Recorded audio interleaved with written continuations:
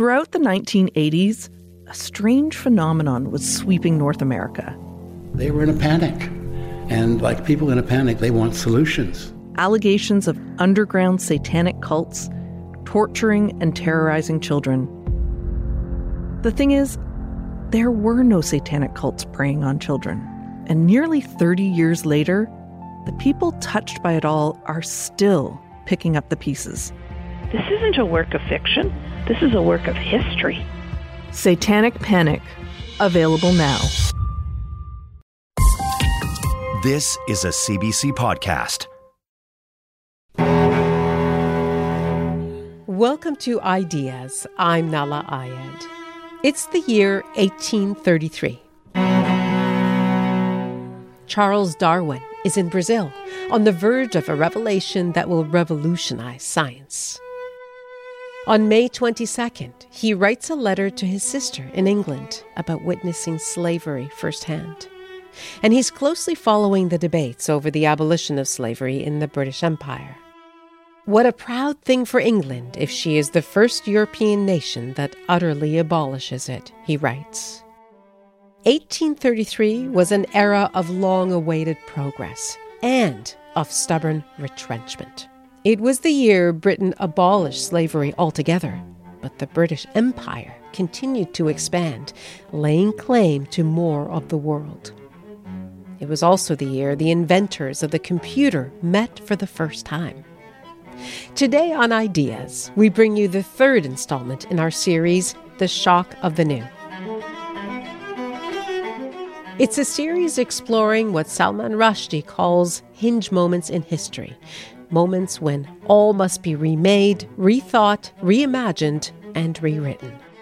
Our panelists are Marianne Andrade, professor of biology at the University of Toronto and co-founder of the Canadian Black Scientists Network, Padraig Scanlon, historian of labour and slavery at the University of Toronto, and Sandra Den Otter, professor of British and Global History at Queen's University. This is the year 1833, Evolution and Entrenchment.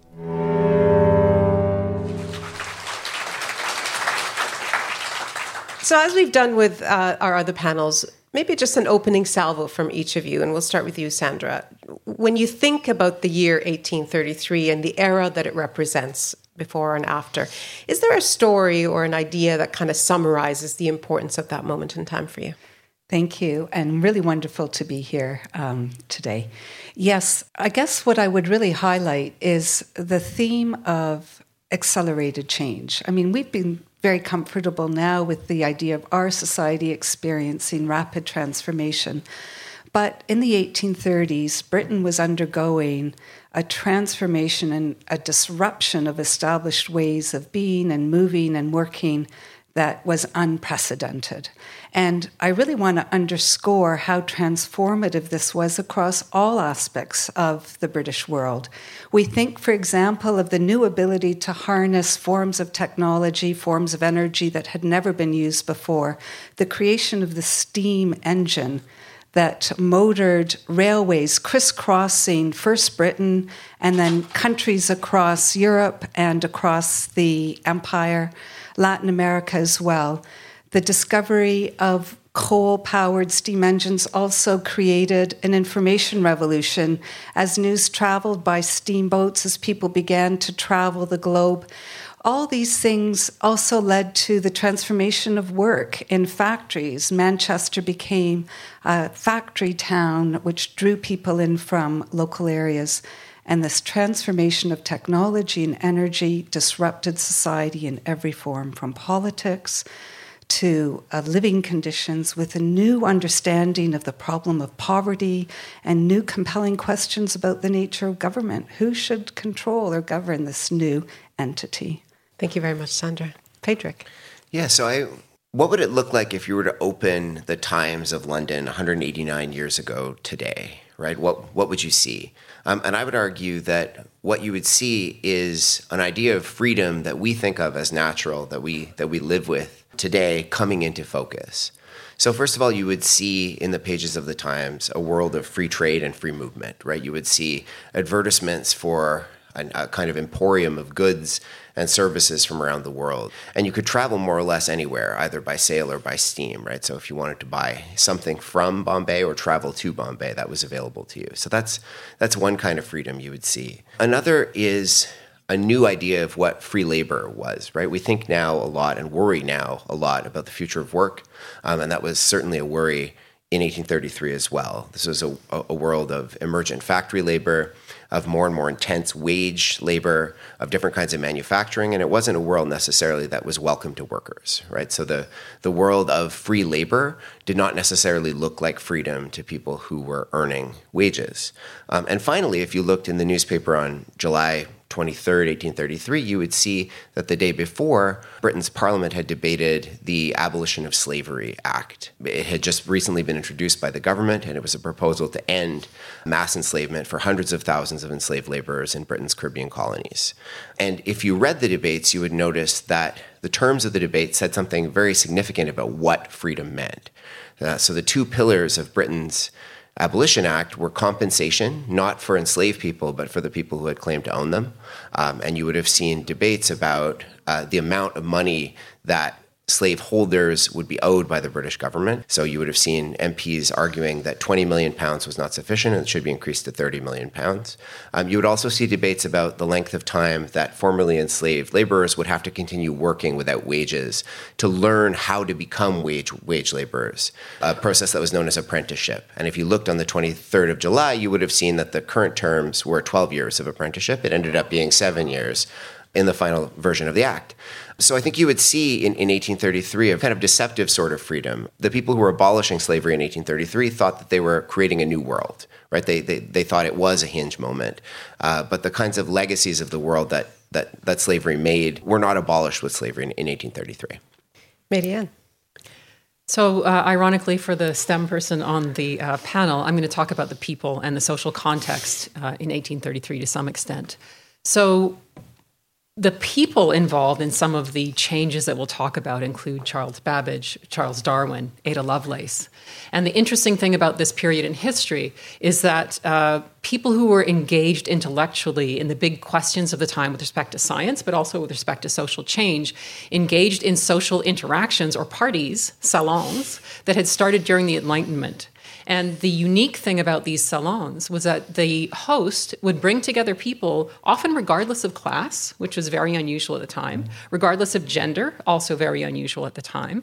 And it was one of the places where women, for example, could engage in these conversations with people who were members of the Royal Society, say. And so the people who were sort of central to some of the changes that we'll be talking about actually would have interacted in London at these soirees. And in fact, Charles Babbage was called a lion of the social scene. So it was a time when the nerds were kind of ruling the social scene and were the influencers. So Charles Babbage actually met Ada Lovelace. Charles Babbage was in his 40s. He was a professor and he was a member of the Royal Society. Ada Lovelace was 17 and went to one of these parties after being presented to the king, at the time, socially. And they met at that point, and she saw something there and learned things there that changed her life and that also changed our lives as we move forward. At the same time, Babbage's parties were one of the places where Charles Darwin went to socialize after he returned from his voyage. In 1833, he was still on his voyage, but had sent home the first sample of fossils and his interpretation of them, and they'd been presented at Cambridge University, with one of his friends writing to him to say, "You are the name that is on every lip." So these soirees with these formative discussions going on involve some of Charles Darwin's insight from that voyage. Thank you so much for painting such a vivid picture of what it was like back then, because part of this exercise is us trying to imagine what it was like back then and how the tectonic shifts that were happening then are reaching into today. And so before we get to the actual year, I thought maybe it would be helpful to talk about the years preceding and what forces there are that might have played a role in bringing, the important things that happened in 1833 into reality. And so, Sandra, I thought I'd start with you. What do you think were the most important forces that were shaping the world in the years preceding 1833?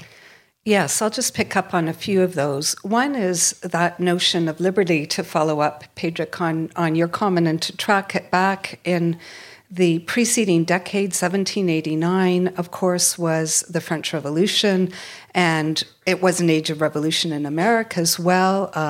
Extremely vivid polemics about the nature of freedom and like Tom Paine's Common Sense were being avidly read across the Atlantic world, the British Atlantic world, and inspired a radicalism and an aspiration for change. We think of the philosopher Condorcet, who pictured an idea of society as it might be, in which poverty would be eradicated, in which the state was responsive to the needs not just of landed elites, but to everyone, and that aspiration was very powerfully carried forward.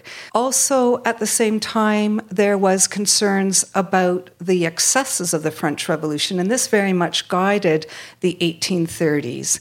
There are concerns about the collapse of British society, a real worry that it could disintegrate into the chaos of what happened in France.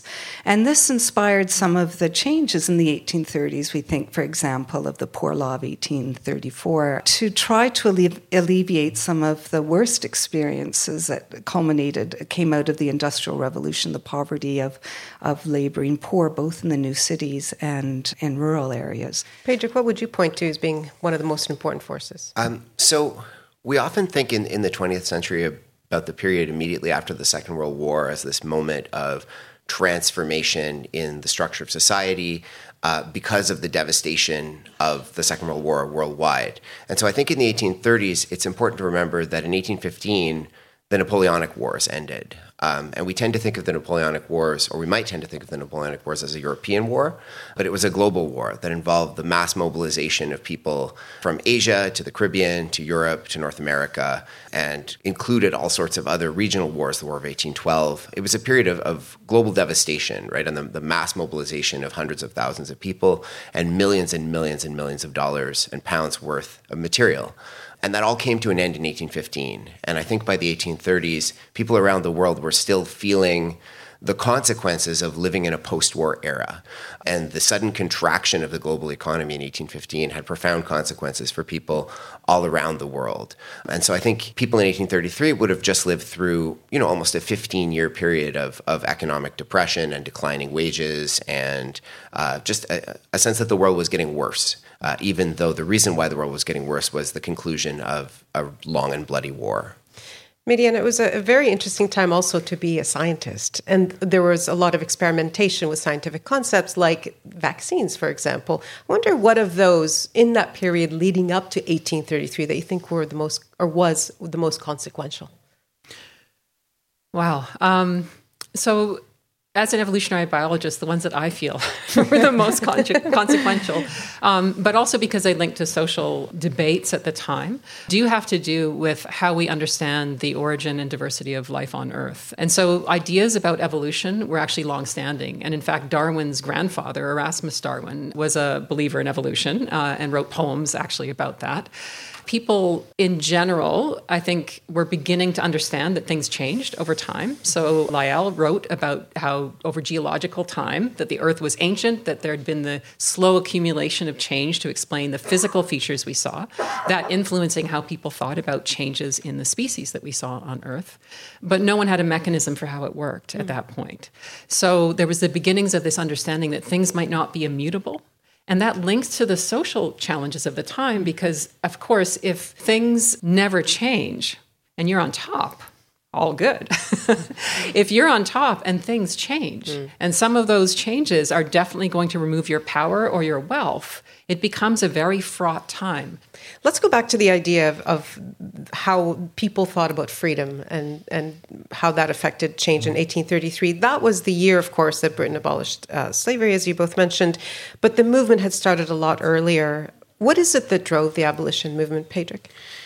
So I think one of the problems with thinking about anti-slavery really in Britain and in the United States is its enormous complexity, right? There wasn't one particular thread of the movement that kind of unlocked it. First of all, it's important to note that enslaved people were against slavery more, from its inception, right? So when I discuss the anti-slavery movement, I'm thinking about a sort of movement among free workers and, Yes. and free people in Britain and in the United States. Who and are other also parts of the presumably world. not slave owners.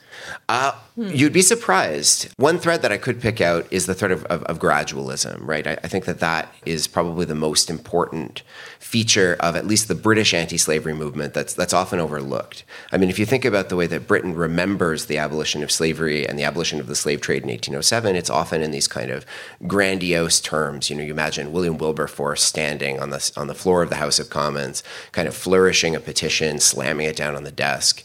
That did happen, but it happened in 1792, right? And the slave trade was only abolished in 1807. And that debate in 1792 ended in a motion that carried through Parliament declaring that Britain would gradually abolish the slave trade. Not mass enslavement itself, but the slave trade. And so built into the anti-slavery movement was an idea that whatever happened, however completely people agreed that slavery was morally wrong and repugnant, its abolition had to be very, very gradual so as not to disrupt all of the industries that relied on the labor of enslaved people. And the Haitian Revolution was Britain's great counterexample, right? The idea that people could overthrow slavery rather than gradually abolish it was, I think, very terrifying to British policymakers. Anti-slavery wasn't proposing equality. It wasn't proposing civil rights. It was proposing an end to slavery and the continuation of the colonial sugar industry under a regime of wage labor. And it wasn't proposing breaking up Britain's empire in the Caribbean, but preserving it against the possibility of insurrection by enslaved people. Sandra, you want to add something? Yeah, that's really fascinating, that emphasis on amelioration. And I think it's a theme that's really coming forward in our conversation already. We've talked a lot about the acceleration of change and disruption, but powerful forces of continuity as well. So one other example of that is that the slave lobby, the anti-slavery lobby, after the abolition of slavery in 1833, did find other forms of slavery that were happily continuing under British rule. For example, forms of domestic enslavement that had been reinscribed in 1833 at the same time as the House of Commons was meeting to abolish slavery across the British Empire. A month earlier, the debates in the House of Commons were about the continued charter of the East India Company. And there was a discussion about slavery, and the conclusion was, no, let's leave slavery in place in India because to change it would be too disruptive. It would unravel the social fabric. And this goes back to that fear of too much social upheaval that goes back to the French Revolution. I'm going to come back to this theme in a minute when we actually turn to the actual year, but I want to set the stage a little bit more for 1833 by talking a little bit about the colonial waters that were being swum in at the time. So outside of Europe, in Latin America, there's a series of wars of independence against colonial domination. In the Punjab, wars in India against the British, and there's, of course, the rise of the powerful Zulu Empire in southern Africa. Is there any sense at the time in which you might consider all of that the beginning of the end of empire at the time? Sandra, if you don't mind. Yeah, I really like the way you framed that. That's a really imaginative framing. And I think what it captures well is the fragility of British rule. And there's a lot of debate about the nature of the British Empire and how secure it was. Certainly at this period, the late 18th century, early 19th century, it felt nothing but secure for colonial powers in vast parts of the world. So sometimes it's described as a thin red line that the British held in parts of conquered territory. Remember, too, the context of European wars that Pedrick mentioned at the outset were being fought in these colonial spaces as well between competing colonial powers. In India, one of the oddities is the operation of the East India Company.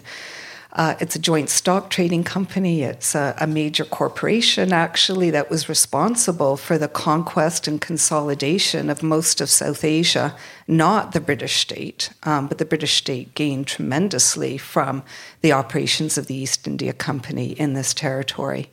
And there was a sense of panic, for the most part, amongst East India Company officials who felt that they were hanging on by their fingers. So in some sense, I think you could say that it was an anticipation of that final period of post-colonialism, though to do so, I think it's really important to emphasize the way conquest shaped, in violent ways, the lives of ordinary men, women, and children, millions of those in numbers before the end of that period. Okay. So going back to the picture you painted, Marianne, of what was going on in 1833, Charles Darwin, as you said, was somewhere off the coast of South America in his exploration ship, the Beagle. Can you just talk more precisely about what was new about what he was doing at the time? So their journey all over the world, really, was one in which he was hired, as many of you will know, as a naturalist, essentially. So he was collecting fossils, he was collecting specimens of organisms, and trying to understand why they were diverse, where they lived, and also how they related to the fossils in the area at the time. And when he was in South America in particular, he also again butted up against these social issues because he witnessed the brutality to slaves, enslaved people in those areas, and wrote extensively about it and about how the version of slavery that they were largely familiar with in England at the time was a sanitized one, right? Enslaved people in wealthy homes, for example, as opposed to on plantations or elsewhere. And there was very little writing initially about the actual brutality of the practices. He made it clear how repulsive he found them. He said, in fact, it made his blood boil. And he even said he kind of wishes that in South America they would see them overthrow in the way that they had in Haiti, the people who were enslaving them. Now, having said that, there's a very big difference between being an abolitionist and being a racist. It's quite possible to be both. And there's a lot of debate about Darwin with respect to those issues. And what did become very important is the way in which his ideas were either used in service of the abolitionist cause or actually against the abolitionist Which cause. was the stronger argument at the time? At the time, I think the strongest argument was in favor of the abolitionist cause because at the time, people were not entirely sure that dark-skinned people were actually the same race. And so his idea that everyone came from a single origin, monogenism, not genes as in genetics, but as in origin, it was called monogenism, and polygenists, who thought that maybe the so-called races of man had originated independently, that was fuel for continued enslavement because, of course, they're not quite the same as us. So initially, it helped the abolitionists. Okay, we're all from one origin, but it very quickly shifted into progress, that natural selection means we are getting better over time. And obviously, civilized people are better than these people we've been colonizing. And obviously, people who aren't able to have what we have are just not as good as us and should fall away. So there was a lot of discussion about extinction of some races of man, or extinction of some men and women, or extinction of some social systems.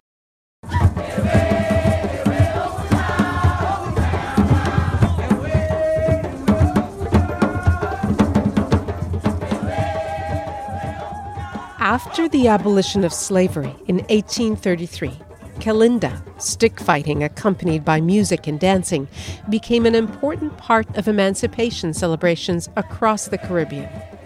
But British colonial authorities decided those celebrations were too disorderly, in other words, too uncivilized. In 1880, British police captain Arthur Baker stopped a procession in Trinidad and demanded the revelers give up their sticks and torches. They did, but the following year, masqueraders and stick fighters came back, prepared for a fight. That battle is still reenacted at carnival celebrations today.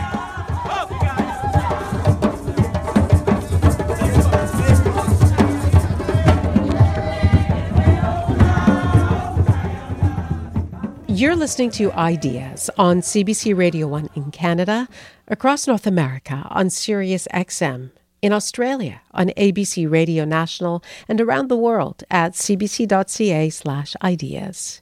You can also hear us on the CBC Listen app and wherever you get your podcasts. I'm Nala Ayed.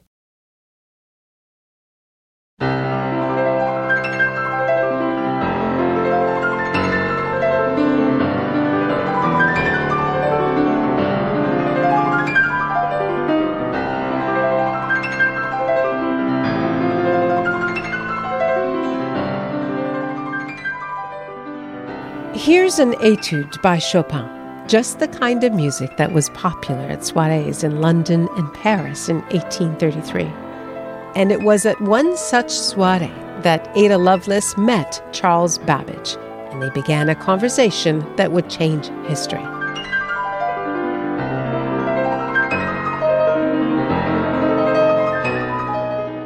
This is the shock of the new, the year 1833.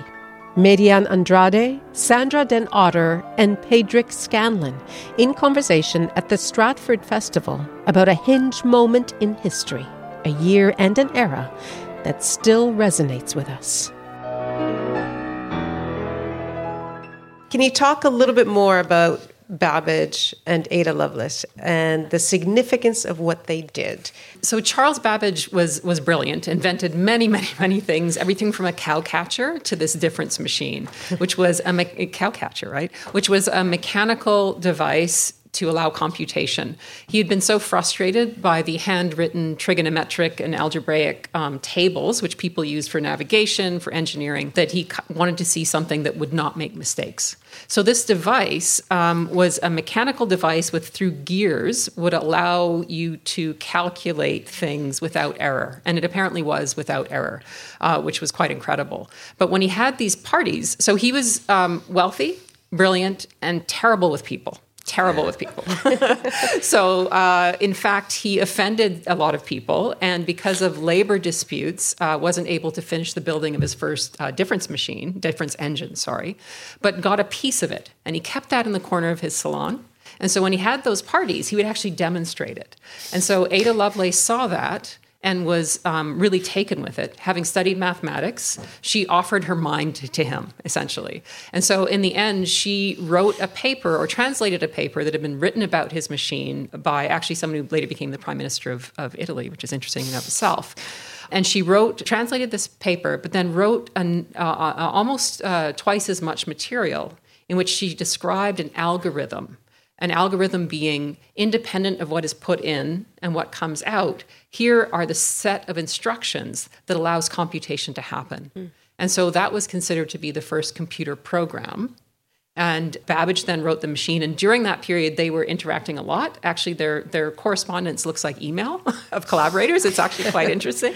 Things underlined and, no, and people getting angry and all that sort of thing. And so what they gave to the world was both, on Babbage's side, this incredibly detailed, initially 25,000 part machine, later simplified to 8,000 parts. And from her case, both the algorithm and the insight that you could apply an algorithm to anything. To creating music, to weaving tapestries, to writing, potentially poetry, not just mathematical calculation. So that was one of her big contributions. And so the two of them were friends, I think, for their entire life until she died at a young age. So we can blame them for the possibility of AI making music for us now today, right?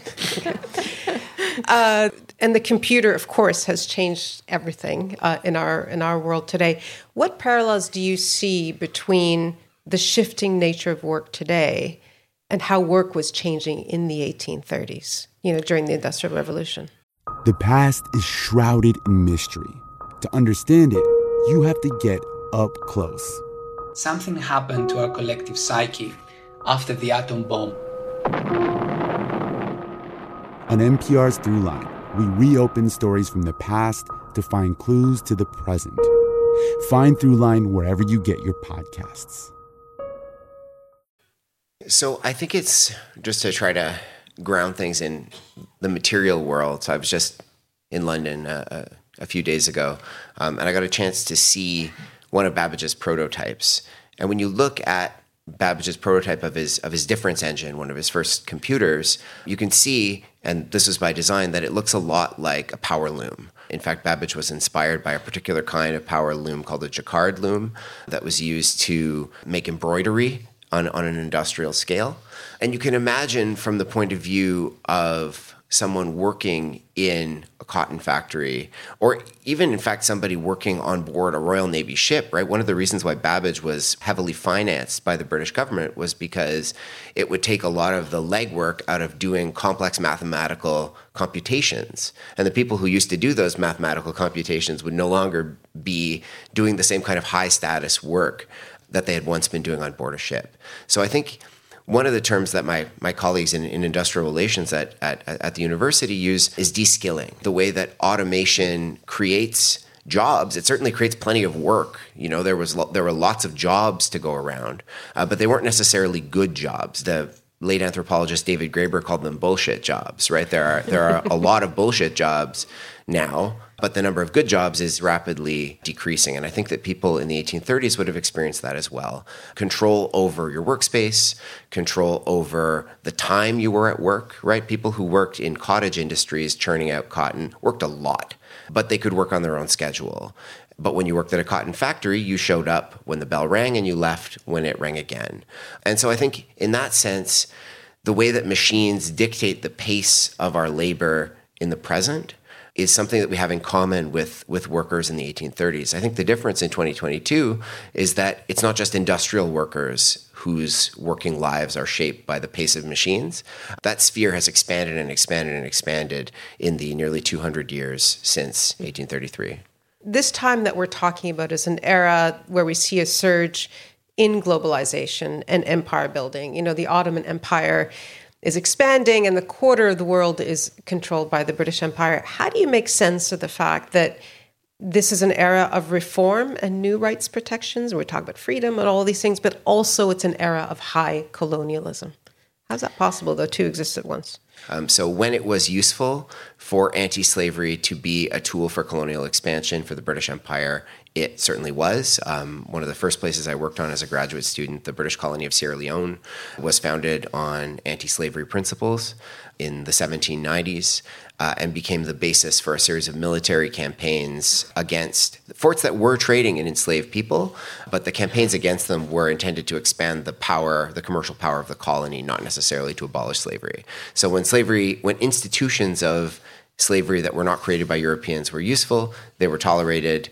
When they became less useful, they were abolished, and the movement to abolish them became a lever to expand the footprint of colonial power, right? The famous kind of Berlin Conference in the 1880s, when European powers divided up basically the entire African continent into a series of new colonies. Britain's colonies were claimed in the name of anti-slavery. 20 years earlier, when Livingston was sailing up the Congo River, he was doing it in the name of anti-slavery treaties. And so I think anti-slavery was an all-purpose justification for imperial expansion, and I personally doubt the kind of deep sincerity of colonial officials. So extending into the years after 1833, within a few decades, we have a large outbreak of revolutions around the world. We have across Europe, we have in Latin America, the Indian Mutiny. Sandra, what's kind of fueling this backlash? Why is it happening then? Well, I think that we see that the disruption that we imagine happened with the revolutions at the end of the 18th century were followed by periods of retrenchment. And so the retrenchment meant that those wonderful utopian visions that had been imagined at the end of the 18th century had not led to meaningful change. Within India, the rebellions of 1857 and 1858 were a really remarkable pushback against the advent of British rule. And it's important to see that this wasn't an isolated event. We've talked about resistance to British conquest throughout the early 19th century, but this was the most extreme version of that, and it led actually to the ending of the East India Company's role in India, and its charter was not renewed as a result of that 1859, and it did lead also to an intensification of much more hardline, much more interventionist role of Britain in India, because there was such a concern about the fragility of continued rule that your first question about India indicated. And we're talking about different parts of the world where these revolutions are happening, but I'm wondering if there is some conclusion we can come to by looking at all of them in the aggregate, in the sense that they may have set the stage for these large conflagrations, these wars, the two world wars. Is that fair to say?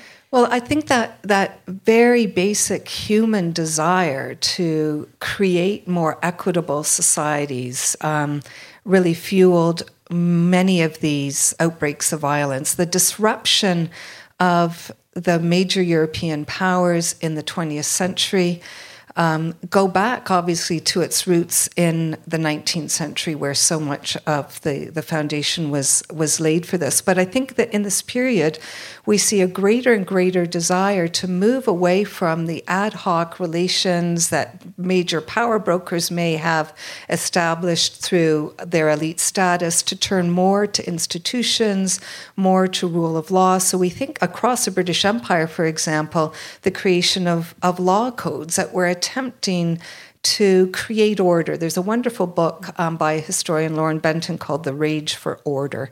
And this appetite to try to bring this unruly landscape globally into codes of law, into systems of law, into institutions that could provide safer governmentality. But as soon as that's underway, the question is, then what is the stake of ordinary men and women in it? And the movement towards female suffrage, for example, that didn't really reach a conclusion until the early 20th century was just one element of that. Yeah. So the underlying question to all this, again, is how does change happen? And what can we learn from these years about how or why it happens? So Marianne, I know it's a big question, but when you look back at what we know about 1833, what have we learned from that year that could help us answer the question of how does change happen? I think what Sandra said at the beginning about a period of great change and disruption is critical. Change and disruption seem to be linked. And that's one of the reasons why I think we can draw a line to where we are now. A period of societal disruption that turns on its head everything that you assume to be true. It's a perfect time to start thinking about, okay, rather than justifying things based on what happened before this disruption, let's think about, as you say, this utopia that we may want to create. And maybe it's not a utopia, but what are the problems that we could solve as we move out of this disruption into a new normal, for want of a better term? So I do think we're at a critical moment, and it is always my hope that people will remove the rose-colored glasses from how things were in before times and think about what it means for what we want to build as we move forward. Pedrick, just again, the lessons from how the mechanism of change and what we can draw from those. I mean, one thing I would emphasize is that a lot of people living in the 1830s thought that they were living in a time that was going to produce a radical break with the past. Certainly the British abolitionists thought that in the debates about the abolition of slavery. They thought they were ending slavery entirely, ending its legacies as well as its existence. They thought they were living in a new time. But one thing that I think we ought to be cautious about when we think about history in the present and about our own relationship to the past is that these moments of transition don't erase the thing that happened before. They obscure it sometimes. They may change our perspective on it, but they don't do away with it. And so all of the world of the 18th century of exploitation, of mass enslavement, but also of enlightenment, at least in Europe, that didn't disappear in the 1830s, but people sometimes thought it did, right? And I think that's a lesson that we can probably take with us moving forward to not be deluded by the idea that we're in a revolutionary moment. Sandra. Yes, I would endorse that. And even the term that we use, industrial revolution, historians really dispute the word revolution at all. And when they look back at the records, say, oh, it was more continuity, it was evolution. But there's something so tantalizing about talking about disruption, about dynamic change, that we're fixed on that more than these lines of continuity. And also, I think when we think about 1833, we're really capturing ideas that did have profound impact, but there were lots of ideas, practices, episodes that we have lost, that were false starts or disjunctions that ended and haven't continued. So we living in the present don't have that perspective to determine what elements of change in our society are going to be those most lasting ones that an audience 100 years from now sit in this room, perhaps because it's a beautiful room, or elsewhere may be talking about. Is it only in looking backwards that we can determine how disruptive a change was or how influential or lasting? I mean, the historians would have a view on this. Well, I mean, if we read the Times for 1833 as Pedrick's opening comments indicated, there definitely was a perception that this was a time of remarkable change and transformation. So that lived experience in the time recognized the disruption. It may not have seen as fully as we can, looking back, the extent of that change, and also those elements of continuity and the hollowness of some of the proclamations of moral redemption that we hear at this time period actually were. But if we think of poetry, Lord Tennyson's comments about the nature of change, there was a perception that this was a whirlwind of change that was overturning experience. The one thing that really comes through in this discussion, and we could have talked about for hours about this, is the fact that there was quite an interplay, maybe unprecedented, between changes in science and changes in social progress and politics. And I wondered if you, Marianne, to start with, to what extent you think those two worlds are still shaping each other in the way that they did so profoundly in 1833. That's one of the things that I'll have to say. It's hard to say while you're sitting in that moment. Certainly, we've seen a lot of interplay with respect to the measures that are taken by the government and whether they're informed by science and whether people believe the science. And the COVID measures, you mean? The COVID measures, right? So we've certainly seen that interplay here. I don't know how important it was in the end, other than people, regardless of which side they're on, have something to latch onto to justify their views. And I'd have to say, looking back historically, that's one of my disappointments, is that this idea that I said that people often start from where they want to end up and then decide how to interpret things from that perspective. So in that sense, science is often involved in these issues because people use it to justify whichever side they wish to be on. Very true. Pedro? I mean, it's also worth noting that this era of the 1830s was one of the first times in history when science was informing social policy in a meaningful way. Earlier in the discussion, Sandra mentioned the Poor Laws in the Poor Law Reform in 1834 in Britain, which was heavily influenced by the economist Thomas Robert Malthus, famous for his essay on the principle of population, where he argued that population rose much more quickly than food supply, and so inevitably the main check on population would be crises, either of subsistence or disease, that would lead to population crashes. And for people designing social policy in the 1830s, the lesson of Malthusian economic science was to have as ungenerous a social policy as possible, because in some sense, if you created a robust social welfare state, all you were doing was sort of delaying an inevitable collapse in population. So why spend the money when you know what the consequence would be? And it's worth thinking about all the different kinds of information science and scientific endeavor that went into that moment of policy making. Demography, geology in terms of the human evolution, anthropology, all being kind of digested and then, or maybe half digested by policymakers and then turned into this universally despised social policy in the 1830s.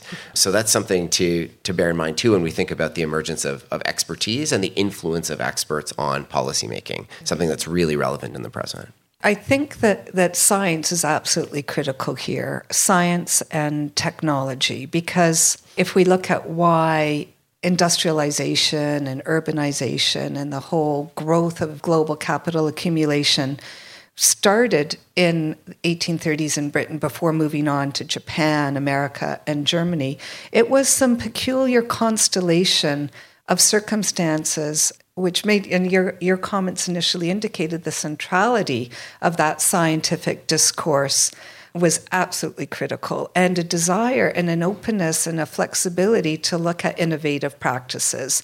So we could ask, why did this not happen in China? And there are good reasons why there wasn't that same climate or openness to innovation. And that meant that Beijing, which with London was the largest global city in 1800, by the end of this period had been surpassed by major other European cities, in Osaka, for example, in Japan and Tokyo, two other major urban powerhouses. One last thing I'm curious about is the whole question of who am I, or what is a citizen? How much of the discussion that was going on in 1833 you think we're still having right now?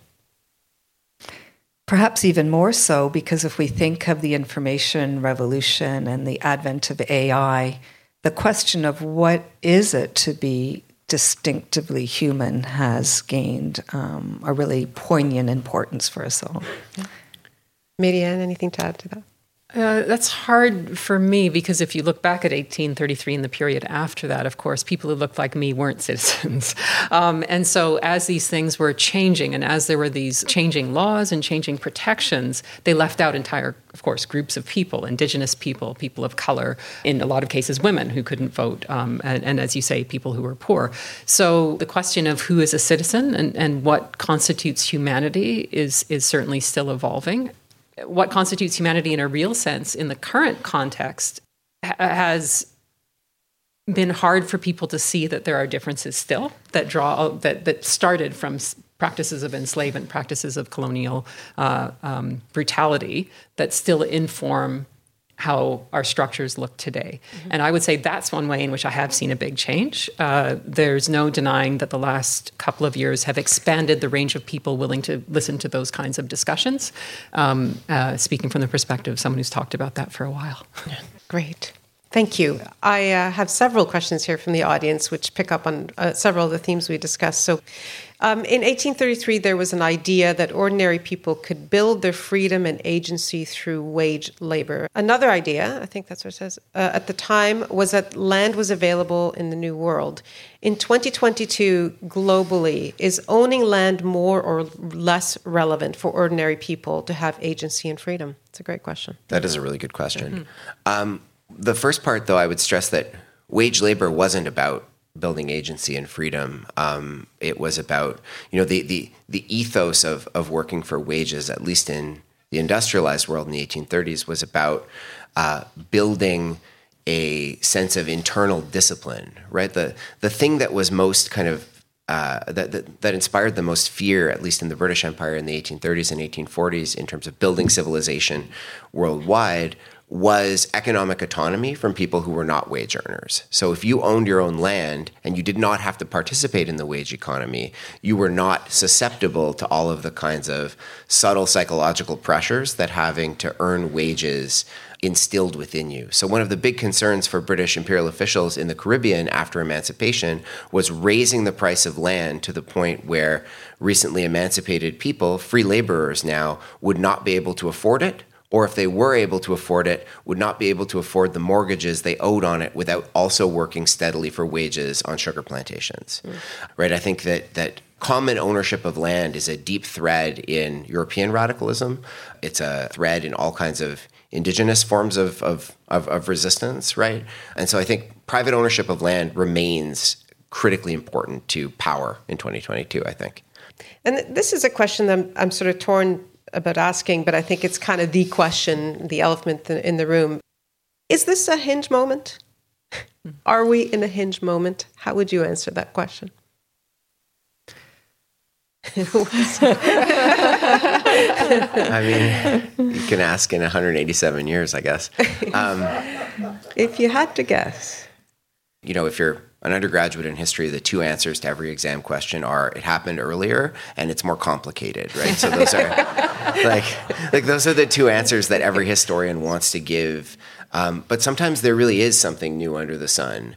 And, I feel like we are living in a world where a combination of, ecological catastrophe, really rapid technological change that is increasingly driven not by human innovation, but by machine innovation, machines improving themselves, right? That's something new under the sun. And so I think we're certainly at a moment where we need to think hard about what does democracy mean in democratic societies, and what happens when the will of a majority of voters, like that's what mass democracy is, contravenes the findings of experts, whether they're machine experts or human experts. And what do we do in that situation? And that clash between mass democracy and information and scientific knowledge was present in 1833 as well. But I feel like it's at a pitch and scale and taking place within a world of such intense, constant, exhausting interconnectivity that I think is very different, right? We were always connected. The 1830s was an era of globalization, but so were the 1630s, right? The human beings have been communicating with each other since the origins of the human species, but we communicate all together all at once now. And I think that is also something new. And I don't know if we necessarily know what the long-term consequences of having everyone in the world in the room at the same time will be for the future. Yeah. Sandra, then Median? Maybe I would emphasize that I think perhaps in our world today, we have a slightly more heightened sense of uncertainty because we've seen 189 years since 1833 and some of the grand ambitions of that period and where we are today. But even then, I mean, you mentioned Friedrich Malthus and his pessimism about progress. Even in 1833, there were naysayers who said it's not all rosy, and there are certainly, or we could look at Marx, for example, in his critique of industrialization.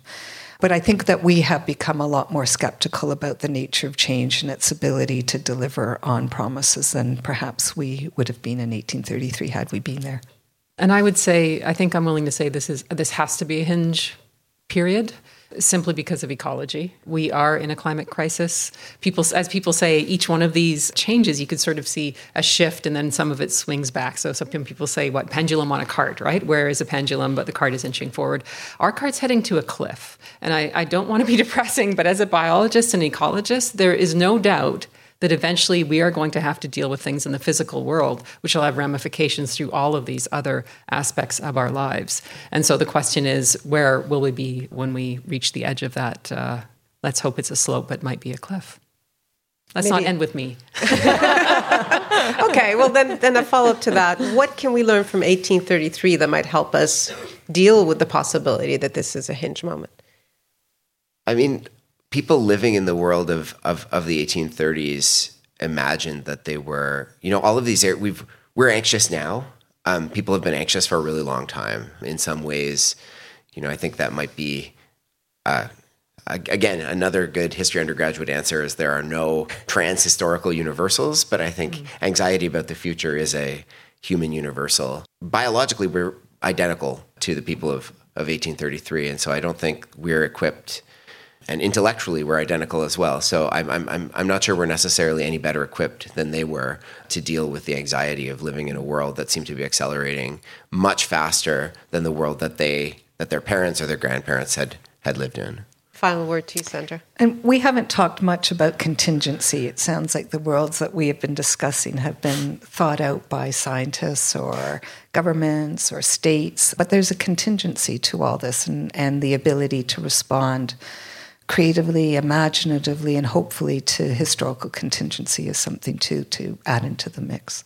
Sandra, Friedrich, and Median, thank you so much for your insights. And thank you all for listening and for your questions. Much appreciated. Thank you.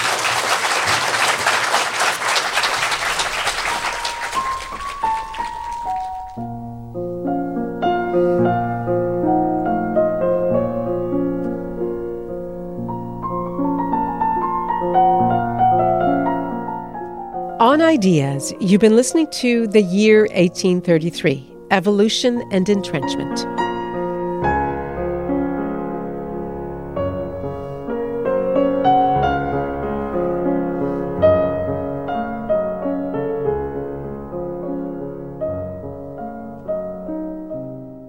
It's part of our series, The Shock of the New, a collaboration with the Stratford Festival in Ontario. Joining me were Median Andrade, Professor of Biology at the University of Toronto, Sandra Den Otter, Professor of History at Queen's University, and Friedrich Scanlon, Historian of Labor and Slavery at the University of Toronto.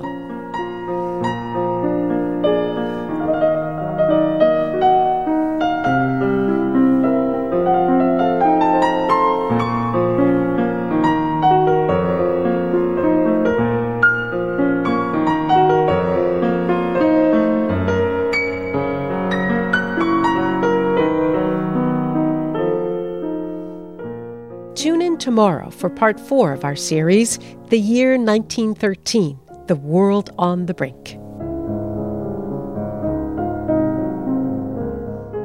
This series was produced by Philip Coulter, Pauline Holdsworth, and me, Nala Ayed. At the Stratford Festival, special thanks to Julie Miles and her team, Greg McLaughlin and Liz Thomas. Our web producer is Lisa Ayuso. The technical producer for Ideas is Danielle Duval. Our senior producer is Nicola Luksic. The executive producer of Ideas is Greg Kelly, and I'm Nala Ayed.